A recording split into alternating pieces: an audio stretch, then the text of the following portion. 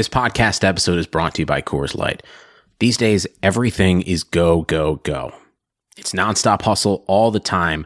Work, friends, family expect you to be on 24/7. Well, sometimes you just need to reach for a Coors Light because it's made to chill. Coors Light is cold lagered, cold filtered, and cold packaged. It's as crisp and refreshing as the Colorado Rockies. It is literally made to chill. Coors Light is the one I choose when I need to unwind. So when you want to hit reset, reach for the beer that's made to chill. Get Coors Light in the new look delivered straight to your door with Drizzly or Instacart. Celebrate responsibly. Coors Brewing Company, Golden, Colorado.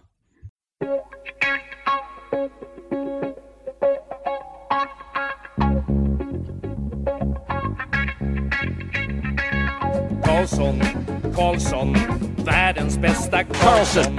Karlsson, hoj här kommer Karlsson, ingen annan Karlsson spelar jag så bra som mig. Karlsson scores! Karlsson! Yes! Welcome everybody to another episode of the Keeping Karlsson Fantasy Hockey Podcast, the best fantasy hockey podcast in the world, hosted by two guys who own Erik Karlsson in their keeper pools. I'm your host, Elon Dubrovsky, and with me, as always, Brian Kalm. Elon, I don't know if you could tell, there's a little extra enthusiasm in my yes this week, and that is because for the first time in a while, we are united. Once again, you might be able to tell we're in the same room. Usually it sounds like we are, but it's really just a little audio trick. This time it's the real deal. Elon and Brian in the same place, recording a podcast. I wonder if anyone actually cares about that. They're just like, get to it. Let's talk about fantasy hockey. But yeah, I'm here. Brian, your place looks great. I hadn't seen it before. Good job. Okay, before we get into the plethora of players that I want to discuss, let's mention that we are presented by DobberHockey.com. It's the best site. It's so good. Like, you go there for everything. Like, anything you need, starting goalies, line combos. You could go into their line combinations section, and you could see the line combinations of a game that's currently happening. Like, yesterday I was thinking in the middle of the Florida game, I think Brandon Peary's on that second line now, because he just got an assist on that goal by Nick Bjugstad, and how could that be? And then I checked, and yeah, he was playing with Bjugstad and Jussi Jokinen. I guess he moved to the right side. I don't know, but thank you, Dobber Hockey, for having that information available in real time. There's also all the articles, the player profiles that Brian mentioned on last week's show. I've been using that. That's so handy. I used that on the Patreon cast last week when we were talking about some players and made me sound really smart. So, DobberHockey.com, check it out. It's fantastic. Brian, let's get going with our content for this week. And I want to start with some goaltending. I feel like we've been a little light on goalies in the past few weeks, and there's a whole bunch of really interesting scenarios starting to play out with a number of the starters and backups, and like, maybe is the backup playing better than the starter? We got to start hashing some of this out and see what's the value of some of these goalies right at this moment. And let's start with the Anaheim Ducks, because I'm starting to get kind of worried about Frederik Andersen. He has been very poor lately, and I remember at the beginning of the year, Andersen was doing great, but the Ducks just couldn't score. So it was sort of like people were saying, oh, should we drop Andersen? He's not getting me any wins. And I was like, no, the Ducks will figure out how to score. It'll be fine. Now it's like the opposite. The Ducks are doing okay. They did get shut out yesterday, though, which was annoying. But it's Frederik Andersen that hasn't been able to pull his weight. In his last 5 games, he's only had one where he had an over 900 save percentage. And we're looking at really bad save percentages. I'm seeing 857, 852, 700. He got pulled after letting in 3 goals against Nashville. And the thing is, there's a capable backup there. Anton Khudobin, when he came in after that shelling that Andersen took in Nashville, he got a shutout the rest of the game. He also had a shutout a couple weeks ago against San Jose. He had a great game against Carolina. It's starting to look like Anaheim might be better off playing Anton Khudobin, and that's obviously very concerning for Andersen owners, but also I'm sure Khudobin is available in a lot of your leagues. And Brian, I want to know at this point, what value would you place on Khudobin? And we're going to be mentioning a lot of backups in this segment, so as we go, maybe we could keep a running tally of rankings. But let's start with Khudobin and that whole situation in Anaheim. What do you think's going on?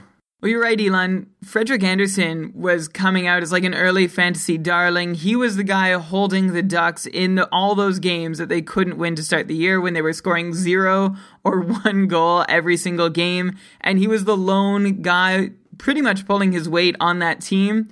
Unfortunately, the situation has somewhat reversed since then, as the Ducks are now scoring goals, but he is not stopping shots as he was before. In fact, since the beginning of November, his even strength save percentage is down to about .913, which is a big difference from his overall save percentage on the year, which is a .926 at even strength. So yeah, the last 8 games have not been kind to Frederik Andersen, and Anton Khudobin has been ever the opportunist. He's only played in about 4 games in the last 20 days or so, but he's made them worth his while. In fact, he has had about a .924 even strength save percentage in that time. So he is definitely showing his worth. And remember, he was a guy last year who we thought might be able to take over the job from Cam Ward in Carolina last year.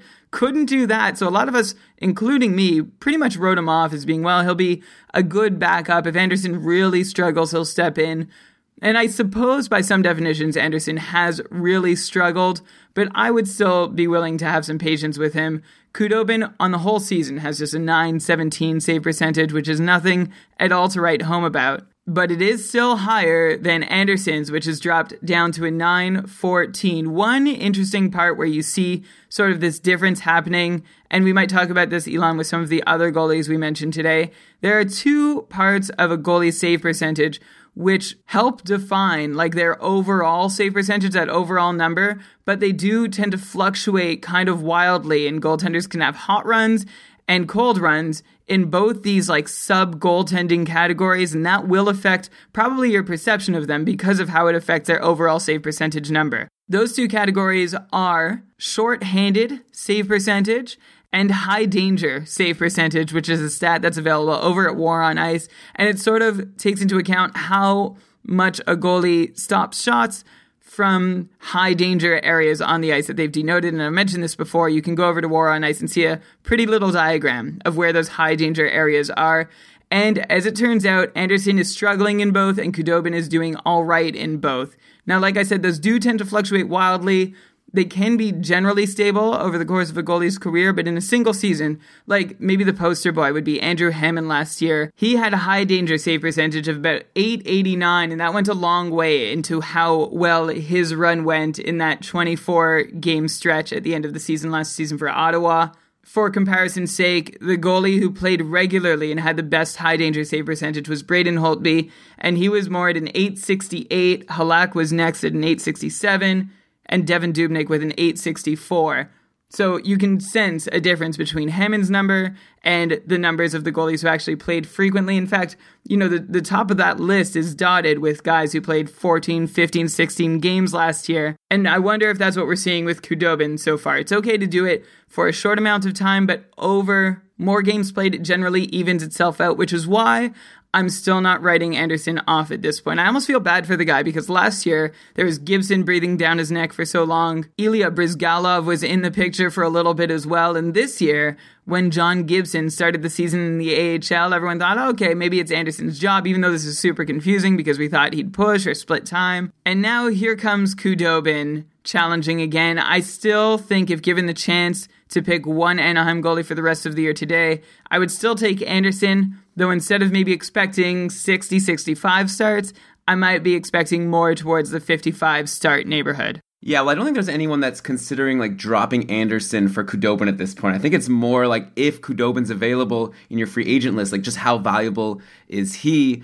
I agree with you that Andersen, as still the number 1 goalie in Anaheim, is worth holding on to, but it is concerning for Andersen owners that he'll lose some starts. And yeah, I guess as we go through some of these backups, we'll start ranking them. But Khudobin is looking like an interesting pickup right now because Anaheim's a good team. Once that offense gets going, which it already kind of has, they're a team that you could expect to win a lot of their games. And Khudobin, if he can play a lot, I think he's going to have a lot of value in your league. Brian, any sense before we move on of what Bruce Boudreau is thinking? And do you have a sense of if he's a type of coach that will stick with the number 1 goalie or will more tend to ride the hot hand? I think during his time in Washington, he showed that he wasn't really ever ready to commit solely to one goalie and go all in with that guy. And I think we saw that on display a little bit last year, and perhaps now's a chance for us to see it again. He's not somebody who rides one guy all the way through. I'd expect him to give Khudobin more starts than, say, Barry Trotz would if he were coaching Anaheim. And I think my point earlier about like reduced starts for Anderson just means if you were riding him as your workhorse, like on your team as your number one guy, or even your number two guy, you might need to consider firming up that goaltending position with someone like Khudobin, or maybe someone who we are about to talk about in the very near future on this episode. Okay, well, let's move on to the next team I wanted to talk about. Let's talk about Corey Crawford and the Chicago Blackhawks, because almost under the radar, Corey Crawford has started to put together a pretty crappy season. Like at this point, he has a .910 save percentage on the year, and I think he started pretty well, and I kind of looked a little dumb for over the summer saying that I thought Darling might challenge, but lately Crawford has been pretty abysmal, and that was obviously accentuated by his horrible game yesterday against Vancouver, where he let in 5 goals, only made 14 saves. He had a couple decent starts before that, but then he also has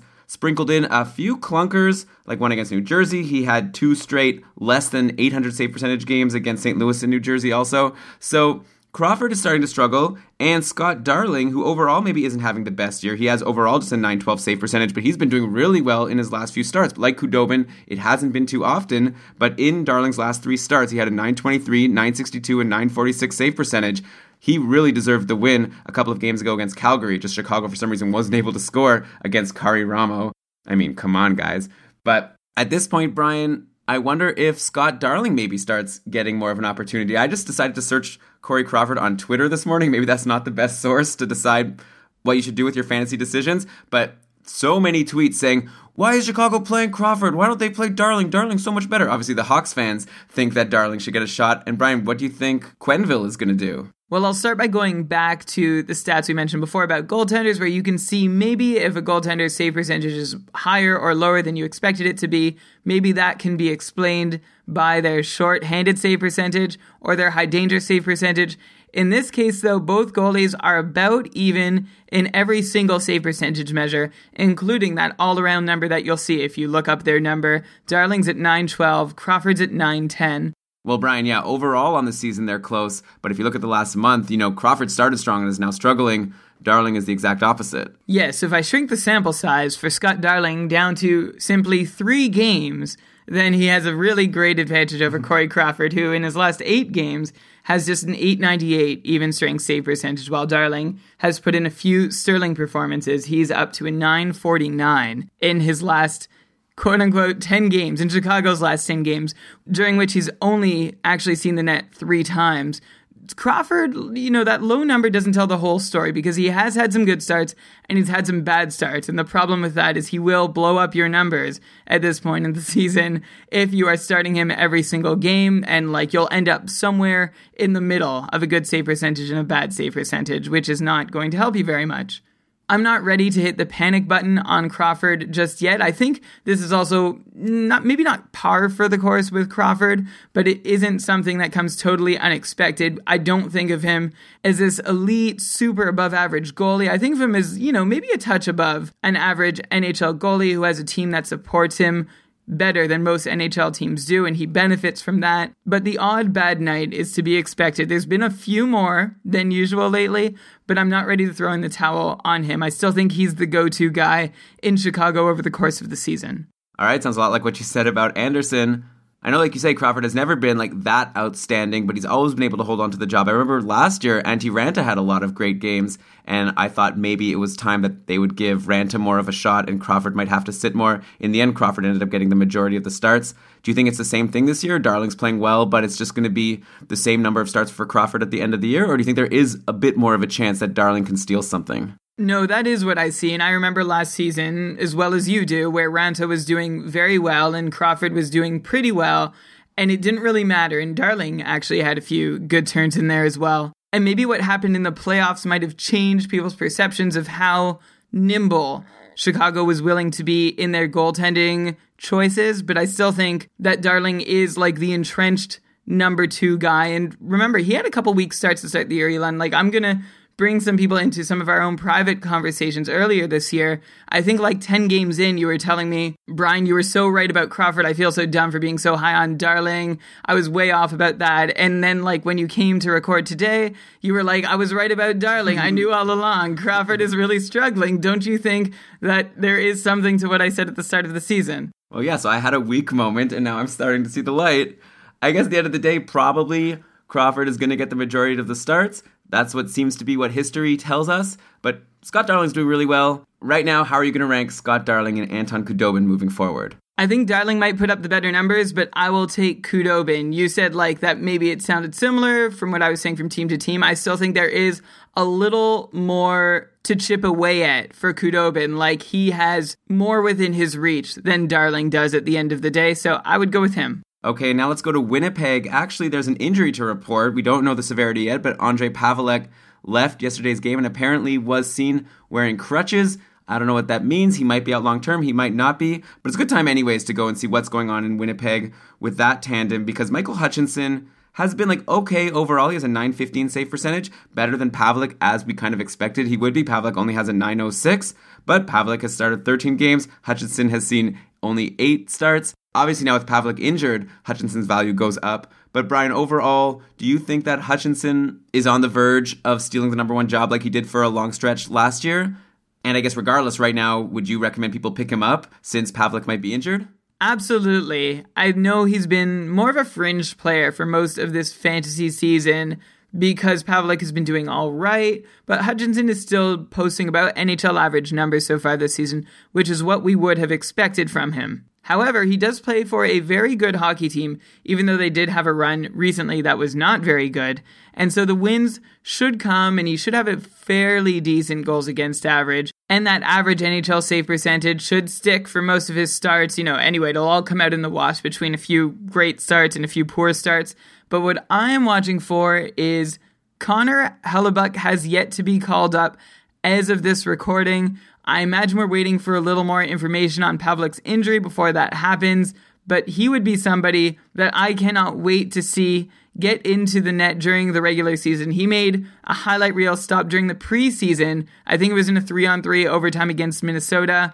Got a lot of people excited, and people have been excited about him for a while, including us. I wonder if this is his chance to finally make a first impression in the NHL. I'm not saying that he's going to stick around once Pavelec gets healthy, but if Pavelec is out for extended time and he puts in a couple good performances to start, I don't see why he wouldn't get to see maybe even almost split time with Hutchinson. Wow, okay, so with that being said, how are you going to put Hutchinson in this ranking of backup goalies? And I guess Hutchinson wasn't really a backup, and now he's even less of a backup with Pavelec potentially injured. But if you had a choice now between Khudobin and Hutchinson, Khudobin being your number 1 so far of the guys we've talked about, which one would you go with? I'd go with Hutchinson, even though I think Hellebuyck is a threat to take starts from Hutchinson. If he does get called up, I would still probably roll with Hutchinson and think that he is going to see the most ice out of any of those goalies in the near future. And of course, all of this is contingent on what is actually wrong with Pavelec. Okay, let's try to burn through a couple more of these. We also have a bunch of skaters that we wanted to talk about this week.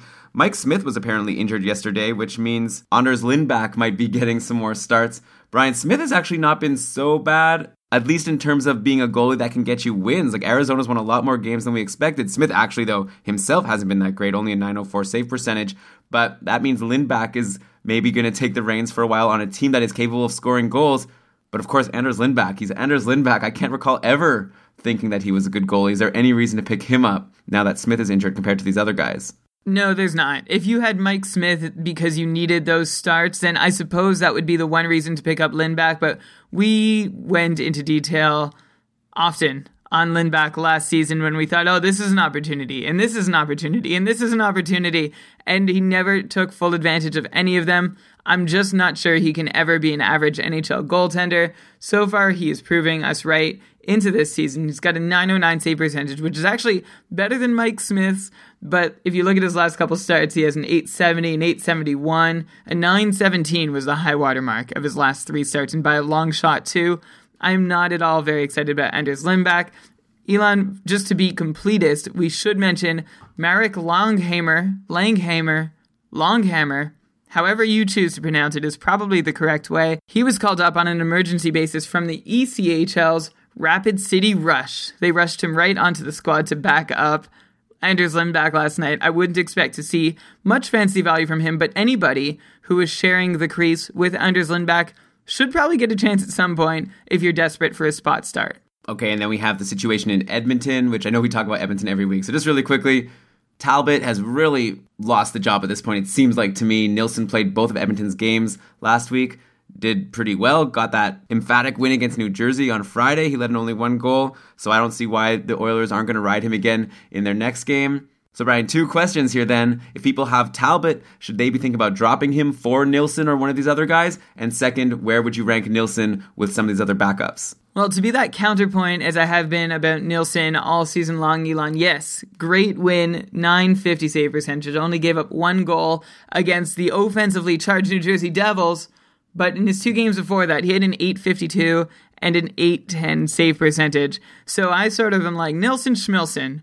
Well, first of all, Brian, I don't think people get sarcasm over a podcast. I assume you're joking or being glib when you say the offensively charged New Jersey Devils, though they have been scoring a lot of goals this year. And by the way, we should mention Corey Schneider has been a lot more valuable than people thought he would be, as he's been a goalie that's been able to get you wins. But okay, back to the Oilers. Fine, Nilsson Schmilsson. So first, my first question, though, is Talbot a drop at this point? Like when we're looking at guys like Khudobin, Darling, that caliber of fantasy goaltender, is Talbot now in that list, or maybe even worse, as a backup goalie that's not even doing very well on not a great team? Yeah, I think, Elon, you actually mentioned to me earlier this week, I'm going to steal this one from you, he's probably comparable in value to Ben Scrivens from 2014-15. You know, you get a lot of starts, but you don't put up any great numbers, and you don't get a lot of wins, and there is like this constant threat of somebody taking over your job. I can see Nilsson and Talbot splitting time for a little while. I don't think any one of them, though, is going to run away with the job or pick up a whole lot of wins in the process. So either one might not help you. And this is like a strictly contextual decision that I think every owner needs to make for their team, depending on how many starts they need and how much they need a third goalie or something like that. But I would not want Talbot or Nilsson as my number 1 guy. Probably not my number 2 guy. I think either one would best be suited. You'd be in good shape having them as your number 3 guy. Brian, I have to say I strongly disagree here. I feel like going into the season, Talbot was maybe a decent number 3 guy to draft. Now they seem like free agent fodder to me. Like it seems like you're saying that someone like Anton Khudobin, who at least will get a decent save percentage and a chance to win, is more valuable than someone splitting time on Edmonton and getting 900 save percentages. Like you'd really want to have one of those goaltenders as your number 3? Only because of volume of starts. And, you know, everybody looks for something different from their number 3 goalie. I look for somebody who could eventually step up to a number 2 with a good run. I don't know that Khudobin could be my number 2 guy, but I still think that Talbot still has a shot. I might be being stubborn about this, but say in a week where my save percentage is totally blown up already, and it doesn't matter if I get a win and I just need a warm body in there, for that reason, I might prefer Talbot. Like, for example, I had Bernier to start the season as my number 3 goalie, and right now I have Reimer, which is working out really well, but when I added him, I didn't really care if he had, you know, a .925 save percentage. I just wanted him to start games. Okay, volume of starts, very good. How many starts did Cam Talbot have last week? 0. Like, how can you rely on Talbot to give you volume of starts when he's not even getting games now? And if you pick up Nilsson and you're saying maybe Talbot will get the starts, it seems like a completely unreliable number 3 goaltender, either of them. Right, but I'm talking beyond, like, a single week. I think I'm looking longer term than you are. I think you're right. I'm swayed if I wasn't already on the same page as you. Like, there's streamed guys that you can pick up for a spot start. I think your initial question, Elon, was like, should you drop Cam Talbot or add Anders Nilsson? And I think if you already have one, it might be a little harder to let them go. But if they are both in free agency, no, I'm not rushing to pick up either one unless I do need to stream a start. I feel like if you own either of them, they're a safe drop. You might as well stream that spot at this time because you don't even know which one of them is going to be the starter. And if I had to bet right now, it's going to be Nilsson because Nilsson has been the starter. He's playing every game. He had that bad game a couple of games ago on Wednesday, and they still went with him on Friday, and then he got the win. I also think, in the sense of full disclosure, I am somebody who held Victor Fast for an incredibly long time last year. So maybe I'm very poor at managing specifically Edmonton Oilers goalies. All right, good vote of confidence for people that are going to be taking your advice that you give today. But hey, how about we give you some credit now? You really called it with Reto Berra last week, right? You were saying that Berra isn't worth owning and you don't think he's good, even though he was having that great run on Colorado. And we even got an email from Dauber himself telling you that you were being a bit too hard on Reto Berra. But you know what, Brian? 3 starts this week, led in 4 goals in each of them, 3 losses, 3 horrible save percentages. So obviously you know what you're talking about just a little bit. Well, I'm not going to do a victory lap exactly. I'm not saying that I just didn't get lucky here. And hearing from you that you still had faith in Berra and hearing from Dauber that he still had faith in Berra made me really think that I got it wrong. And I was actually very nervous going into last week. So if anything, I'm just relieved. I mean, there's not much to say at this point so far about him. He had 4 really great starts.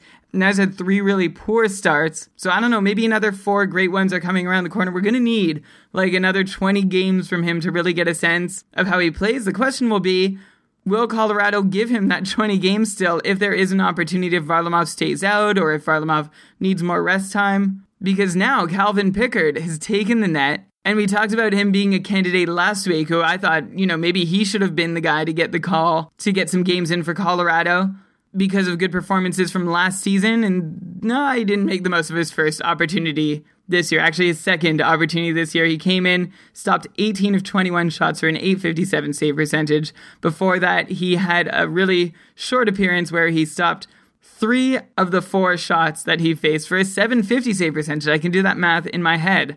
So I don't know. I don't know who's going to take the net in Colorado. I would not want to be Colorado's goalie, period, right now. I wouldn't blame whatever's happening solely on the goaltending. They have some very deep issues that need to be sorted out as a team.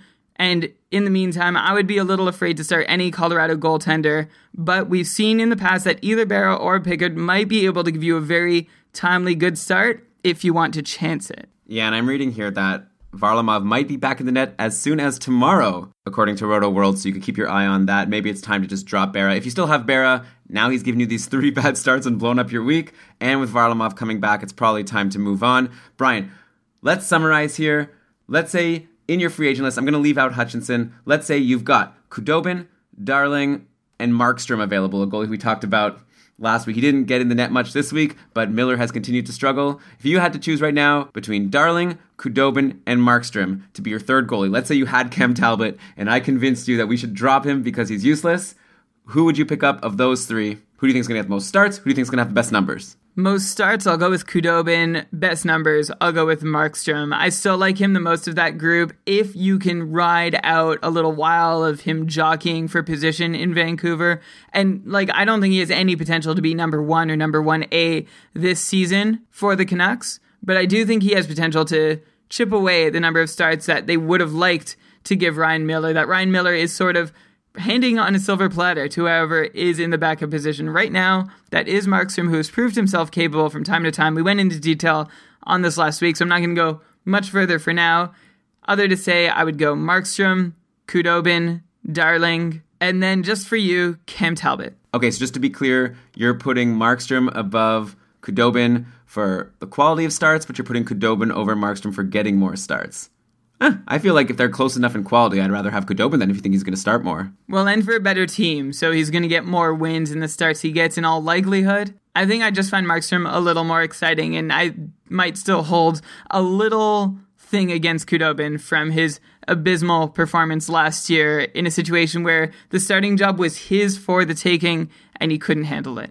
All right, that was our run of goalie talk for the week. Let's move on to some skaters. Let's talk about some players on hot streaks, players that have moved up to their team's top line or into an exciting position. And Brian, let's start with Tanner Pearson. And I'm going to read you a tweet from @the_highlight_reel that we got right after our episode was posted last week. What? No Tanner Pearson for joining the top line on this episode? Why not? And I remember thinking, I'm pretty sure that Brian doesn't think much of Tanner Pearson, because last year it was all about how he was doing so well at the start, but he had an unsustainable shooting percentage. We knew it wasn't going to keep going. Then it didn't keep going. Brian was right.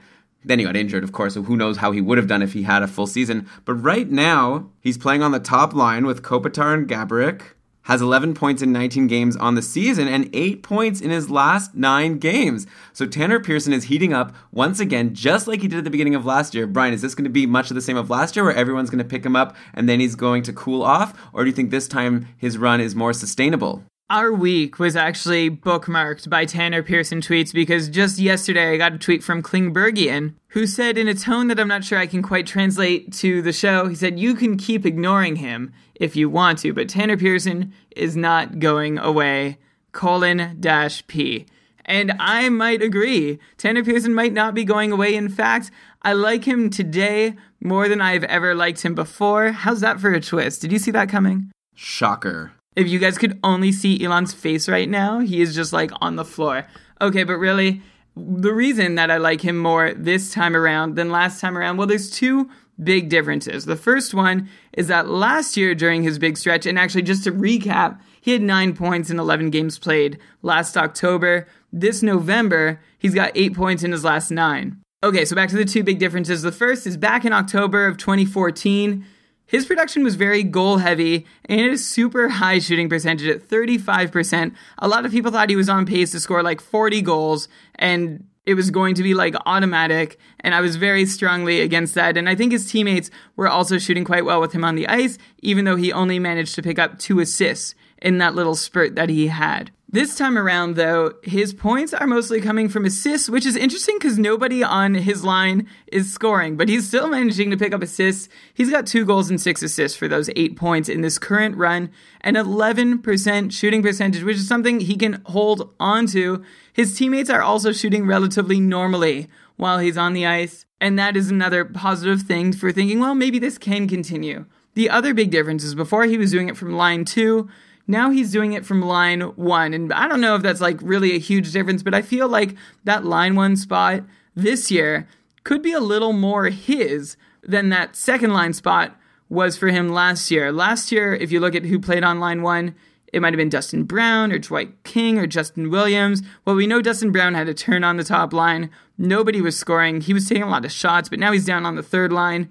And Dwight King is injured, and Justin Williams is no longer on the team. So really, if you're looking at someone to fill in on the left side on that top line, you almost wonder what took so long for Tanner Pearson to get a turn. He's making the most of it. He's somewhat unchallenged up there, and I like the way he looks in the short term. Something I'm not sure I saw myself saying, but I do like what I'm seeing so far now. What I'd really like to see is for Gaborik and Kopitar to start putting up points as well. Well, you would think then if it's just a matter of time before Gaborik and Kopitar put up some more points, then that's just even better for Tanner Pearson. And I'll say another thing about Pearson last year versus this year. Last year, he was averaging only 13 minutes per game on average pretty much, which isn't much of an opportunity to score. So he was getting a lot of points, but doing it in not much ice time, which on one hand is really great for his points per 60 minutes, which is a stat I know you like. But on the other hand, it didn't seem very sustainable. Like you want your guys to be playing more minutes. This year, Tanner Pearson is up to 15, 16, he even had one game where he played 17 and a half minutes, so he's getting more ice time, he's on the top line.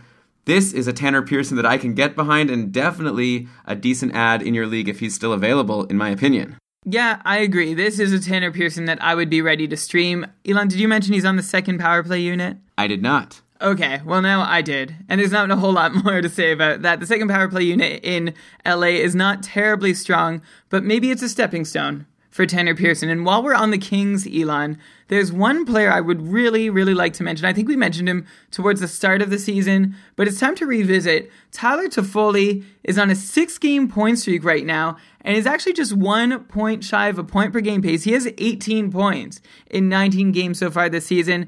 He is second in team scoring only to Jeff Carter, who he trails by just a single point. And after that, he has a 7-point lead on the next best guy, who is actually, well, it's a couple people, but Tanner Pearson is in that mix with 11 points.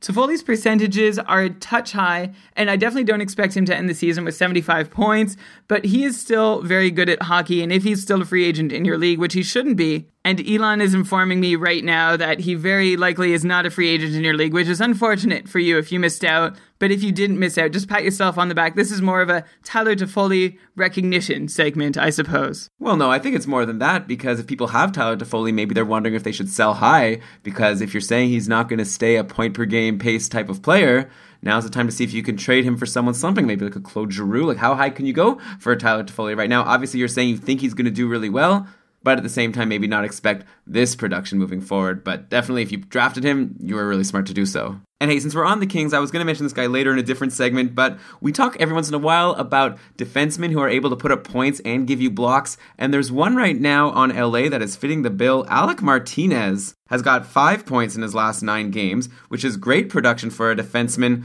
alone, and he's also been taking a lot of shots on goals. If you have shots in your league, he's able to provide there. He even has some power play points. He's on the second power play unit along with Tanner Pearson, and he's getting like 2, 3, and sometimes even 5 blocks in a game. So Alec Martinez is becoming a multi-cat guy that you might want to pick up in your league before someone else does. He's only 18% owned in ESPN right now. The number has been rising steadily every day, and I imagine pretty soon he's going to be gone in your league, especially if it counts blocks. Yeah, taken in my cupful league, and I think he is being picked out of free agency piles very quickly. He is sort of the flavor of the week, and I think he could be like a fairly steady guy over the rest of the season, but right now his value is probably around its highest. Not to say he won't get to this point again at some point during the season, but if you want to stream in a defenseman, he would probably be amongst the top choices available. And I guess in a similar vein, or Brian, at least I want to get your thoughts on him.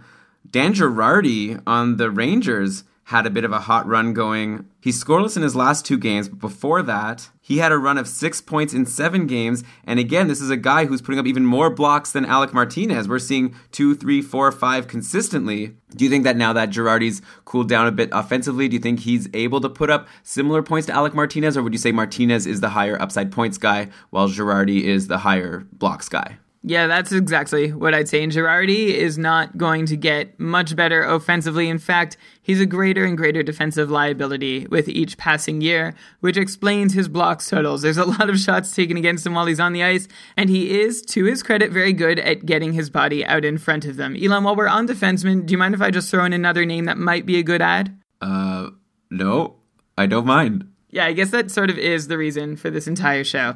So I will throw out Matt Niskanen's name, who has been 100% owned in ESPN leagues for a very long time, and then I think recently started to drop down a little bit in terms of how many people owned him, and for good reason. Like, he was having a really poor season. I think people wanted somebody who might show up on the power play in Washington, might pick up a couple points, a couple shots, a couple blocks, and just recently he's been able to start doing that. In fact, in his first 14 games of the season, he had just 1 power play point, but in his last 5 games, he has 3 power play points, and in total, he actually has 5 assists in that span. Not a ton of shots, a couple blocks here and there, but he could be a good depth add if you're looking to stream in a 4th defenseman right now, seeing some time on the Washington power play, which, as we know, is a very successful power play.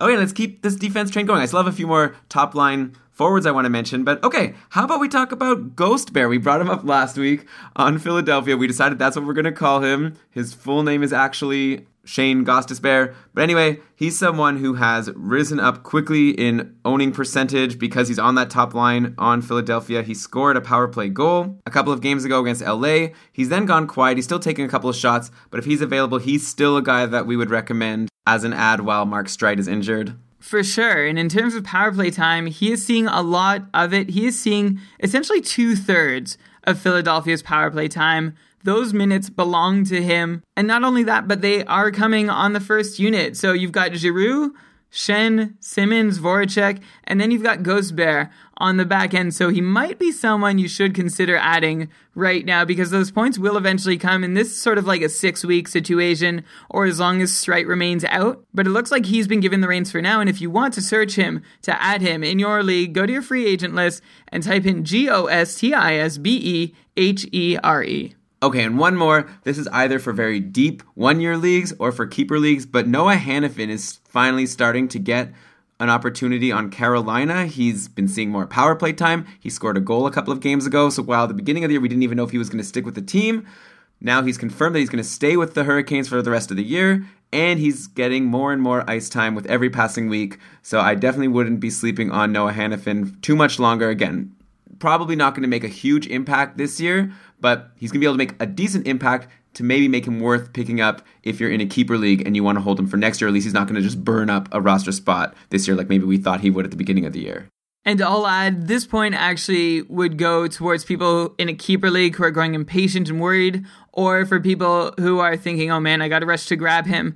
Keep in mind, he is an 18-year-old defenseman in the NHL, and 18-year-old defensemen in the NHL do not have great seasons very often. And I mean, like, great in terms of production. They might have good seasons or growth seasons, but they can't all be, say, Aaron Ekblad, who had a very good season when he was around that age, and so did Erik Karlsson. I'm not sure we're going to see the same for Hanifin so far. Just a reminder, he has 3 points in 16 games, and I don't think extra power play time is really going to up that pace by a whole lot. But if you're looking, to take a flyer on someone, then I suppose you could do worse as long as he is getting that power play time. Okay, let's move back to forwards and back to players moving up the depth chart. Here's a good news, bad news situation on Winnipeg. If you own Drew Stafford or he's available in your league, he's been moved up to the second line and has definitely been making the most of it, playing with Perreault and Scheifele. Stafford, 2 games ago, had 2 goals and an assist, a huge game against Vancouver, 8 shots on goal.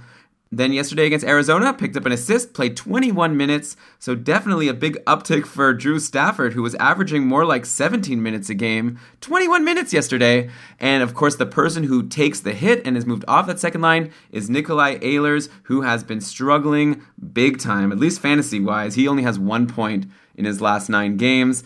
And, he was someone who was very exciting at the start, I'm sure grabbed in the majority of leagues. At this point, at least in my opinion, Drew Stafford is the more valuable guy. And if you have Ehlers and players of Stafford's caliber are available in free agency, it's probably time to start looking for another option. Yeah, I think what we're learning right now about Ehlers is he's maybe not a full season rosterable guy for your team. And one of the reasons we were so excited about him at the start of the year, it wasn't just that he was producing, but it was that he was taking a ton of shots while he did. In fact, he has 62 shots on goal so far this season. However, the large majority of those came in like the first half of the games he played.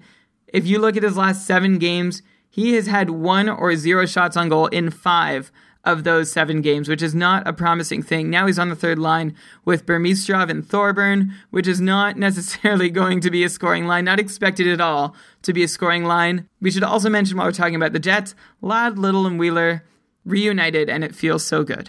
I was thinking next we talk about the Lightning, and I wanted to mention Vladislav Nemestikov making it on the top line with Stamkos. I see already in the last game that's changed. Things are really wonky right now in Tampa Bay.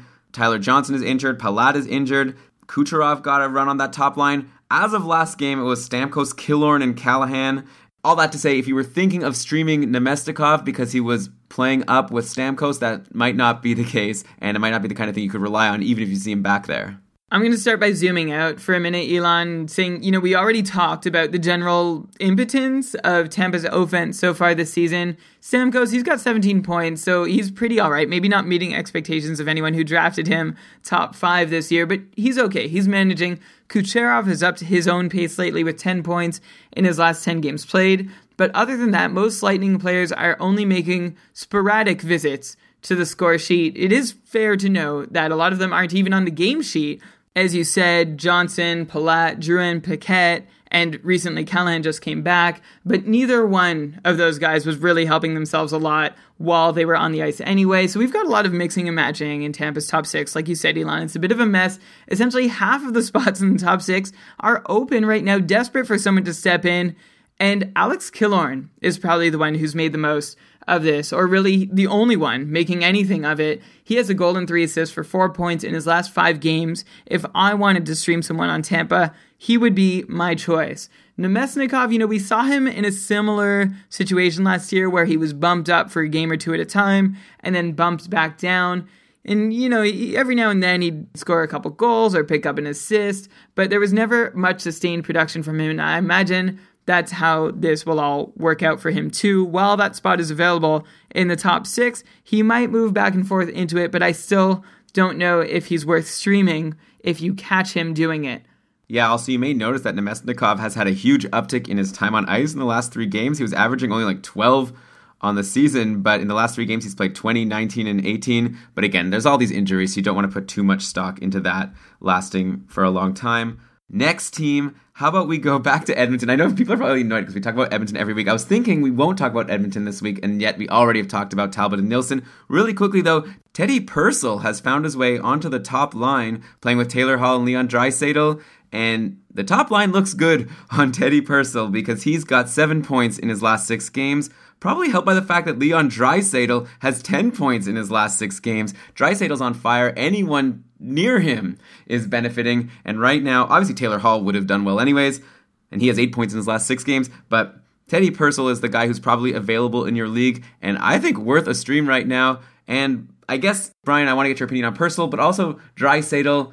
At this point, we have to start figuring out what type of player is he. He's on like an 122-point pace right now if he keeps doing what he's been doing. 17 points in 10 games so far on the season. I'm not going to ask you if Draisaitl's going to be an 100-point player this year, but do you think he's a threat to be like a 70-point player? Or do you still think if people are thinking of him that way, this is your chance to sell high and get someone? Like, let's say, for example, you brought up Tyler Toffoli earlier. Who would you rather have between Toffoli and Draisaitl?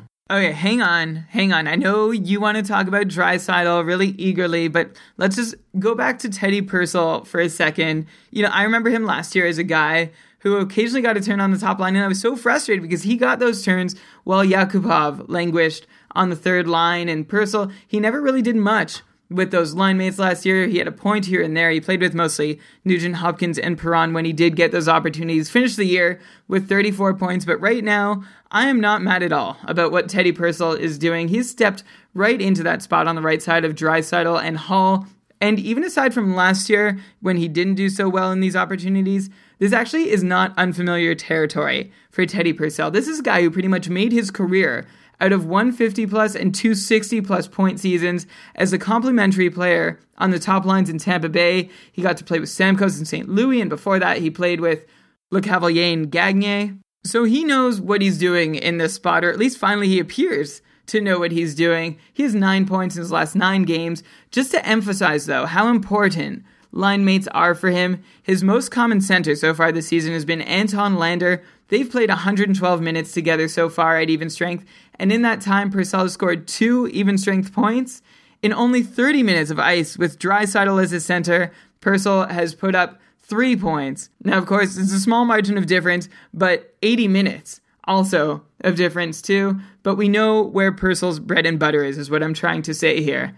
But see how much longer he holds onto the spot. As long as he's there, he is worth your while. But the moment he's not, well, then you're looking for your next option. Yeah, Purcell's also on the top power play, so keep an eye on that as well. It's definitely a good time to be a Teddy Purcell owner. A couple of times there you said Purcell. I know I also said Draisaitl, and then you were saying Draisaitl. So people are probably yelling at their media devices right now, so I apologize for that. Okay, Brian, Draisaitl versus Toffoli, and your general Draisaitl update. I want to hear it. I bet you do, but first I want to talk about Nail Yakupov just really quickly. Why? He's in a 6-game pointless drought. I think it's worth mentioning because people might have Yak on their roster. Drop him. Okay, fine, and Purcell is available, so yeah, maybe that's a move you can make. Yakupov is still taking shots, so that's a good sign, but he has just 1 point since McDavid is injured. His minutes have dropped a bit, but he is still playing on the second power play unit, but his even strength line mates are not so strong, so yeah, if you still have Yakupov and you didn't get to sell high,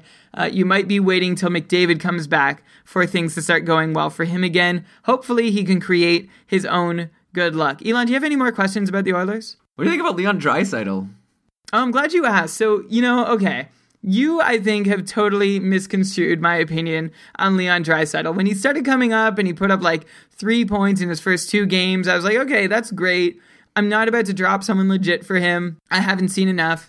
And then you missed out on him. Yeah, it was a big mistake. You were good. You were reactive, and it was fantastic. And you and everybody else who did that are smiling right now. And I am left wishing that I did. But here's the thing with Draisaitl, and here's also the thing about your opinion, about my opinion on Draisaitl. It's not as negative as you think it is. And I just want you to listen to the whole thing before jumping in. So Draisaitl, he's scoring on 29% of the shots that he's taking this year. So that means, if he takes 10 shots on goal, 3 of them are going in, and no NHLer can keep that up.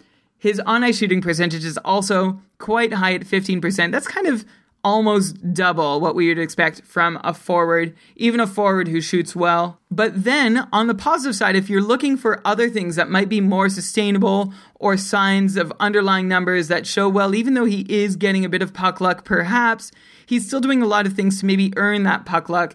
And he is.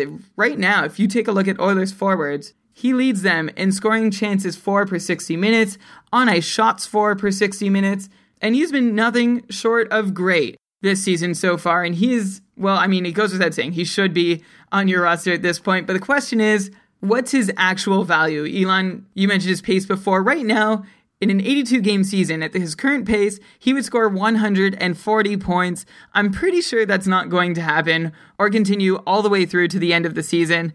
So where do you value him? And that's a really, really tough question I'm having a hard time with that myself. Elon, you want to know me about Draisaitl versus Toffoli? I want to know about you and Draisaitl versus Panarin. So you're avoiding the question. That's fine. I'll say Panarin over Draisaitl. But I think they both could challenge for 70 points. I'd be more confident with Panarin doing it, though. Maybe, tell me if I'm wrong. No, I would be more confident in Panarin as well. But maybe that's about where you're valuing him on the trade market. If you own him, if you're selling him, if you're buying him, then maybe you should value him more around the Toffoli range. Like from Toffoli, I'm hoping for 60 points this season, and that's not an easy task in today's NHL. I think a lot of people think a bunch of players get 60 points. Last year, I think I just ran the numbers. It was like 15% of all NHL players. If you're trying to buy Draisaitl, you know what? I actually don't recommend you do it because you're going to be paying through the nose and you don't know what value you're going to get out on the other side. If I had to choose between Toffoli and Draisaitl, you know, I might call it even. Is that a cop-out? Yeah. Yeah, it is. What if we get a question on Twitter saying, I just got offered Draisaitl for my Toffoli, should I take it? And you're just going to write back saying, it's even? I guess you can say that. You can say flip a coin. No, I'd ask, what's the motivation? How can you get more out of the trade? But if you're making me take a side, I'm going to go like strategic decision making and say, okay, well, if I go with Toffoli, I'm really maybe seemingly doubling down on my mistrust of Draisaitl. But if I go for Draisaitl, then I'm abandoning a lot of what I've said apparently. But again, I think it's all a very twisted web that we've woven with this Draisaitl talk over the last couple of weeks. I don't think I need to make a decision. If you want to know whether to trade Draisaitl for Toffoli or the other way around, why don't you tweet at us or become a patron, join the Facebook group, and we can talk about it there. Wow.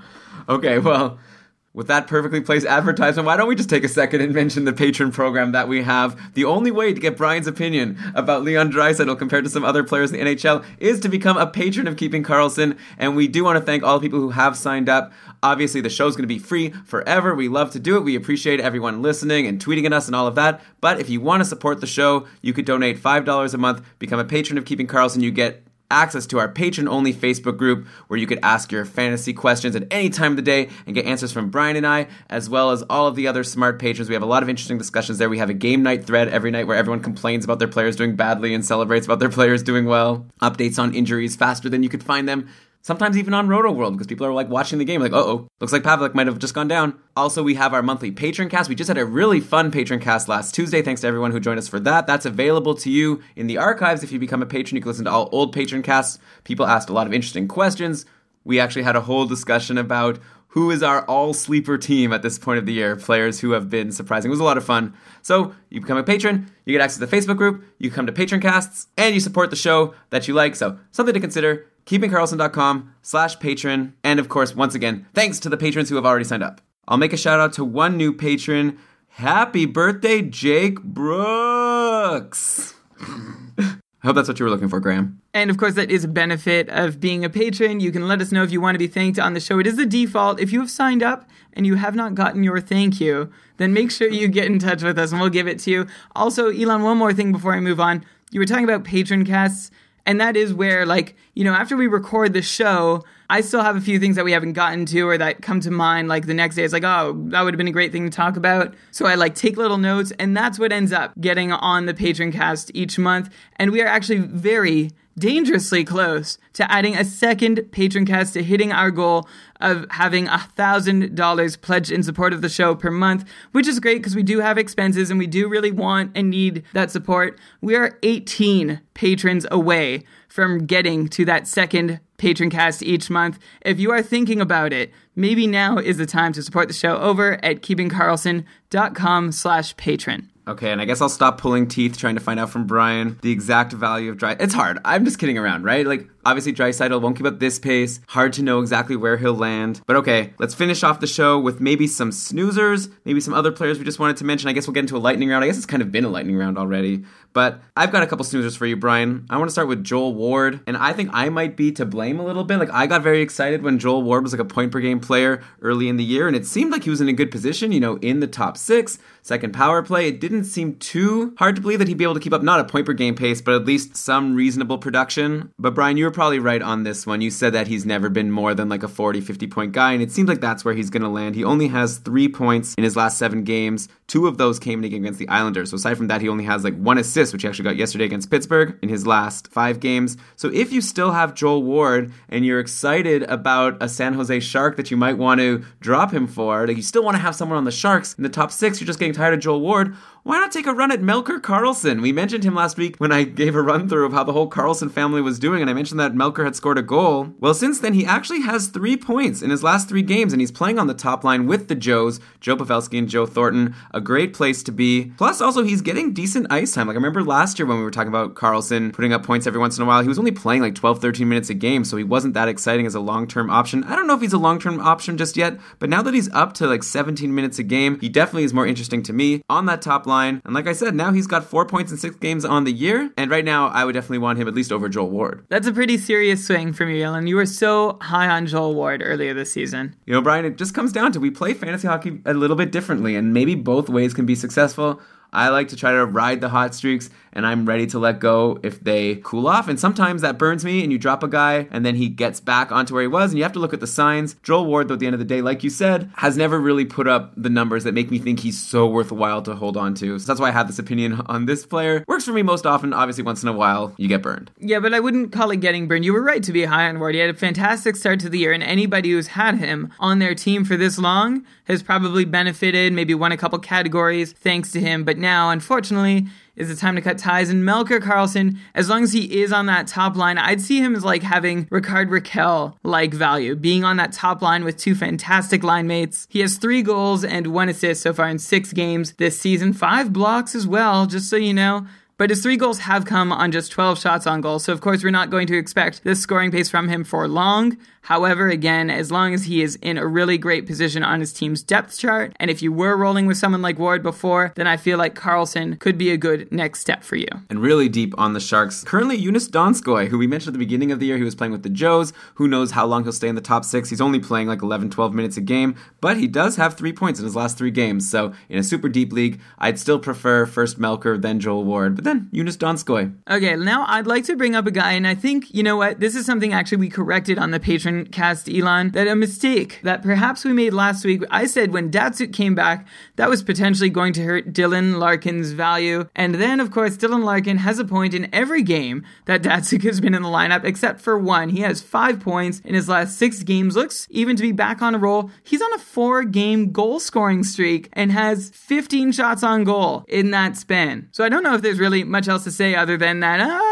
maybe wrote him off a little too early. He didn't fall exactly where I thought he would on the Red Wings depth chart. In fact, he just moved to the wing to play with Datsyuk for part of that time as well. Right now, he seems to be still rolling on a line with Zetterberg and Abdelkader and doing well there for the time being. So any reports of Larkin's demise were and will continue to be premature until further notice. Yeah, definitely of those 3 guys drafted in the same year that we brought up early on, Larkin, Ehlers, and Robbie Fabry. Larkin is definitely the guy you want right now. Brian, actually, since we're not doing snoozers just yet, I actually have a player I feel like we haven't mentioned enough on the show, or maybe even at all, that we have to mention. I can't believe we haven't even mentioned him yet. Brian, who do you think is the leading scorer on the Washington Capitals right now? I think you were sneaking a look at my notes because I already know that's Evgeny Kuznetsov, and I think that's where you got the idea to bring him up. Elon, am I right? Before I even go any further, is he the leading scorer on the Washington Capitals? He is, and I didn't steal your notes. I wanted to talk about him. I guess everyone wants to talk about him. We need to place him in this conversation with Draisaitl and Artemi Panarin. You know, how can you not mention Evgeny Kuznetsov? 21 points in 19 games. And we were talking about him at the beginning of the year as someone who might have some increased value, maybe like a 50, 60 point guy, but will have increased value at the start of the year when he's on the first line with Ovechkin. But eventually Backstrom would come back and Kuznetsov would go down to the second line. And that's happened. Kuznetsov's on the second line with Marcus Johansson and Justin Williams, and he's on the second power play, not even on that amazing top power play for Washington, but yet he's still putting up points. So many points for Evgeny Kuznetsov. He just had an amazing 3-point game against Colorado yesterday. Obviously, Washington scored 7 goals, so you're not going to see games like that all the time, but he's definitely someone, obviously he's owned in your league. I want to know, Brian, what do you think is the projection right now for Kuznetsov moving forward? Like, should people sell high? I kind of lean to yes. Like, I feel like on the second line, the second power play, there's no way he could keep up this point per game production, but maybe I'm underrating him. Well, his percentages are a touch high, but I'm still still very much excited about Evgeny Kuznetsov. Not only is he leading the Caps in scoring right now, but he is tied for 10th in the NHL in points scored so far this season. He's not somebody that I would be willing to trade away right now. I'm really interested to see what he can do. We know him as a prospect who's supposed to be able to carry his own offensive weight, and so far, Elon, like you said, on that second line, he's still kept going. That was the big test when Nicklas Backstrom not only returned, but returned to the top line. Could he keep scoring? Like you mentioned, it was a 7-goal game against Red O'Bara and the Avalanche, so take it with a grain of salt, perhaps, but the next 5 games will continue to be a very good test to see what exactly Kuznetsov's value is moving forward. Yeah, like Kuznetsov is definitely for real and a guy you want to have on your team, but I think now's the time, if ever, that if you could try to get like a Crosby or a Giroux for him while they're still kind of slumping, I would do it. I mean, I don't know if you'll be able to make that happen, and I don't want to start comparing him to Panarin and Draisaitl because we could just talk forever, but I definitely still think you'd want one of those top tier guys over Kuznetsov, but definitely he's doing amazing. I still have one snoozer that I think I just have to mention. Just like Kuznetsov was a player on a hot streak that had to be mentioned, I'm going to say that right now the guy I'm about to mention is, in my opinion, the most disappointing player of the season so far. So maybe people are trying to guess, who am I going to say? And the answer is Mark Giordano. He has 6 points in 21 games now for the Calgary Flames. Compare that to 48 points in 61 games last year, 47 points in 64 games the year before. He was a fantasy stud defenseman and people drafted him as such. Right now, he's on a 23-point pace.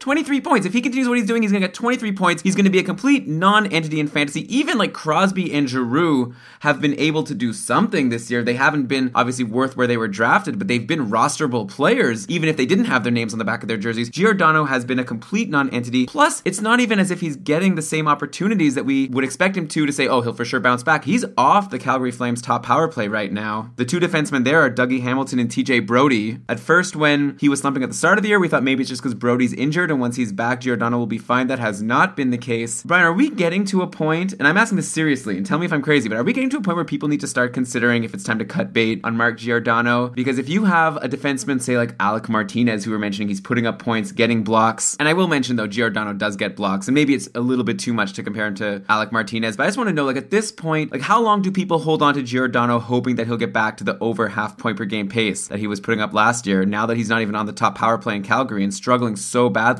Okay, well, first the bright side. I mean, he is still on the top even strength pairing, and I know the power play pairing is where you get your points, but it's not like he's been demoted to a significantly lower role on the team. But it is concerning that Mark Giordano is looking more like the pre-2013-14 Mark Giordano than the one that we've seen the last 2 years, and I feel like a part of that has been that his team isn't shooting or scoring quite as well as they were last year. We know Calgary was riding high percentages all of last season, but it wasn't so much the season before that, so we had reason to think that Giordano could still be as productive as we'd want him to, regardless of whether, his teammates falter a little bit. Unfortunately, that hasn't exactly been the case. He is having a poor season, Elon. Like you said, I would not cut bait with Mark Giordano, but I might start considering trying to sell low, maybe for another disappointing player on someone else's roster. I would not, trade him away for peanuts. I think you either ride it out or you try and get reasonably fair value for him. I'm not the sort of person who would drop him at this point. I know we have 23-point pace for the rest of the season off the top power play. Those indications aren't good, and we're already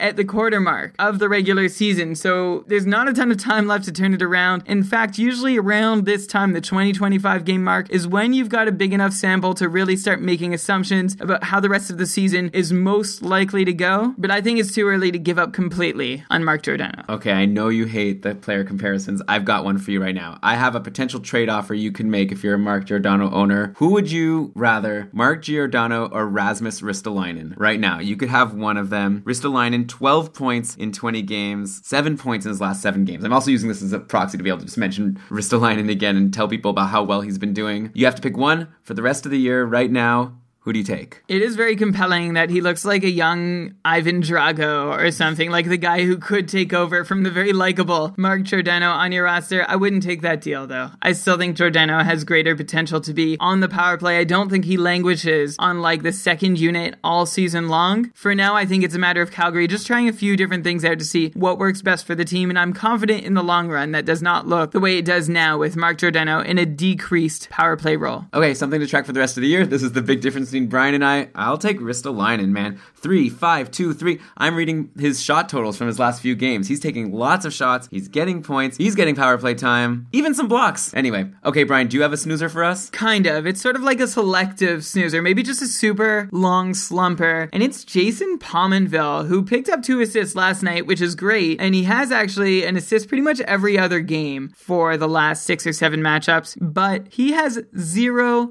goals in 19 games played, and I think we talked about him over the summer as somebody who is like Mr. Dependable. It's like, oh yeah, 30 goals, 30 assists, no problem. He's going to do that for you a lot, or at least 25 goals. So far, 0 goals on only 40 shots taken through 19 games played. Now, I'm not about to suggest that you stop snoozing on him and drop him unless you're in like a super shallow league, but I think I am just pointing out in general that this season is going in a very unexpected way for him. Just 10 points through 19 games, 0 goals, and he has just 2 shots on goal in his last 4 games played. Not the season you might have been hoping for from Jason Pominville. In fact, I drafted him in one of my shallower leagues and dropped him, I think, for Mike Hoffman, and that actually worked out very well for me. Okay, right before we close it, since you mentioned Pominville, since we're on Minnesota, Mikael Granlund, who started the year doing kind of nothing, or at least went on a long stretch of doing nothing, he's got 6 points in his last 6 games, and he is centering the top line, and he's on the top power play, so he's probably a free agent in your league. He's only owned in 38.9% of leagues, which is rare for someone who gets those minutes in those opportunities, but he's just never been a big shot taker, and he seems to always disappoint. I wonder if now's the time to start streaming Granlund once again while he's hot. Zach Parise is going to be coming back soon. I'd imagine that can only be good for Granlund if he's playing on his line. I also would have suggested good for Pominville too. I think like something is bound to happen for Pominville. A puck will go in for him, and I think Parise returning to the lineup will probably help everybody in a Wild uniform. Just really quickly before we close the show, Elon. I just said that. Yeah, but now it's my turn to say it.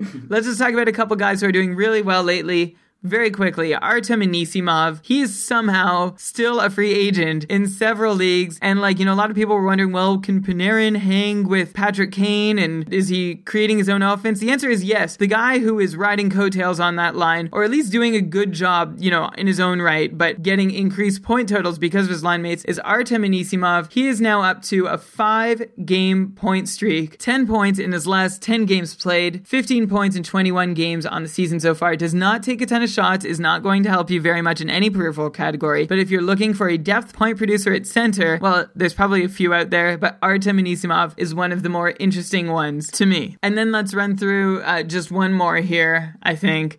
P.A. Parento just warrants a mention. He's not somebody I'd rush to pick up, but he is seeing pretty decent ice in Toronto and was able to do quite a bit with it. Before Friday, he had 7 points in his last 8 games, but he has gone scoreless in 2 games since then. Not a huge deal, but if you're looking in a deep league for depth performer, P.A. Parento could be your guy. And I know I said that would be it, but I just also think Jussi Jokinen warrants a mention as somebody who has produced reasonably well this season. 14 points in 20 games, including a pretty decent run lately, with 8 points in his last 10. Of course, now that Barkov is back in the Florida lineup and doing very well, I might add, we're looking to see where all the pieces settle, and I think that left wing spot on the second line is kind of up for grabs right now between Pirri and Jokinen. Whoever ends up there might be someone you'd be interested in on the bottom end of your roster. Well, Brian, you missed my opening of the show where I was promoting Dobber Hockey because I said that they were actually playing on the line together. Pirri and Jokinen are both on the second line, so I guess maybe that left wing spot will go to one of them and the other will just take the right wing spot beside Nick Bjugstad. At least that's a possibility. And then the person who gets hurt is Riley Smith, who would then fall to the third line. Good point, Elon. I didn't miss your opening. You weren't listening to my opening, Brian. No, I was, but it's just been so long since that happened. All right, fair enough. I put a lot of work into my openings. They're very important to me. I stay up all night thinking of how I'm going to say yes to start the show. But okay, that's it for the show. This has been a lot of fun. I hope you guys have enjoyed it and have found some valuable tips here to take with you into your next week of fantasy action. Next week's going to be an interesting week, right? There's no games on Thursday. Wednesday and Friday are the busy days on the schedule. So make sure to set your lineups. It's going to be a lot of fun. Happy Thanksgiving, I guess, to the Americans out there. And happy late Thanksgiving to the Canadians. But yeah, I'll just run down some of the links. You can follow us on Twitter, @KeepingCarlson. Leave us a 5-star review on iTunes. We would love that. You can just search for Keeping Karlsson on iTunes. You'll find us there. Go to our website, keepingkarlsson.com. I never really mentioned the website, but that's where you could go to download episodes. Obviously, you found this episode, so you know how to find the episodes, but it's obviously available. You can subscribe to the podcast on iTunes or using whatever podcast listening device you use. I don't know why podcasts always seem to promote their feed and telling people how to download the podcast. I always wonder, how do they expect that people download it in the first place? Why do you park in a driveway but drive in a parkway?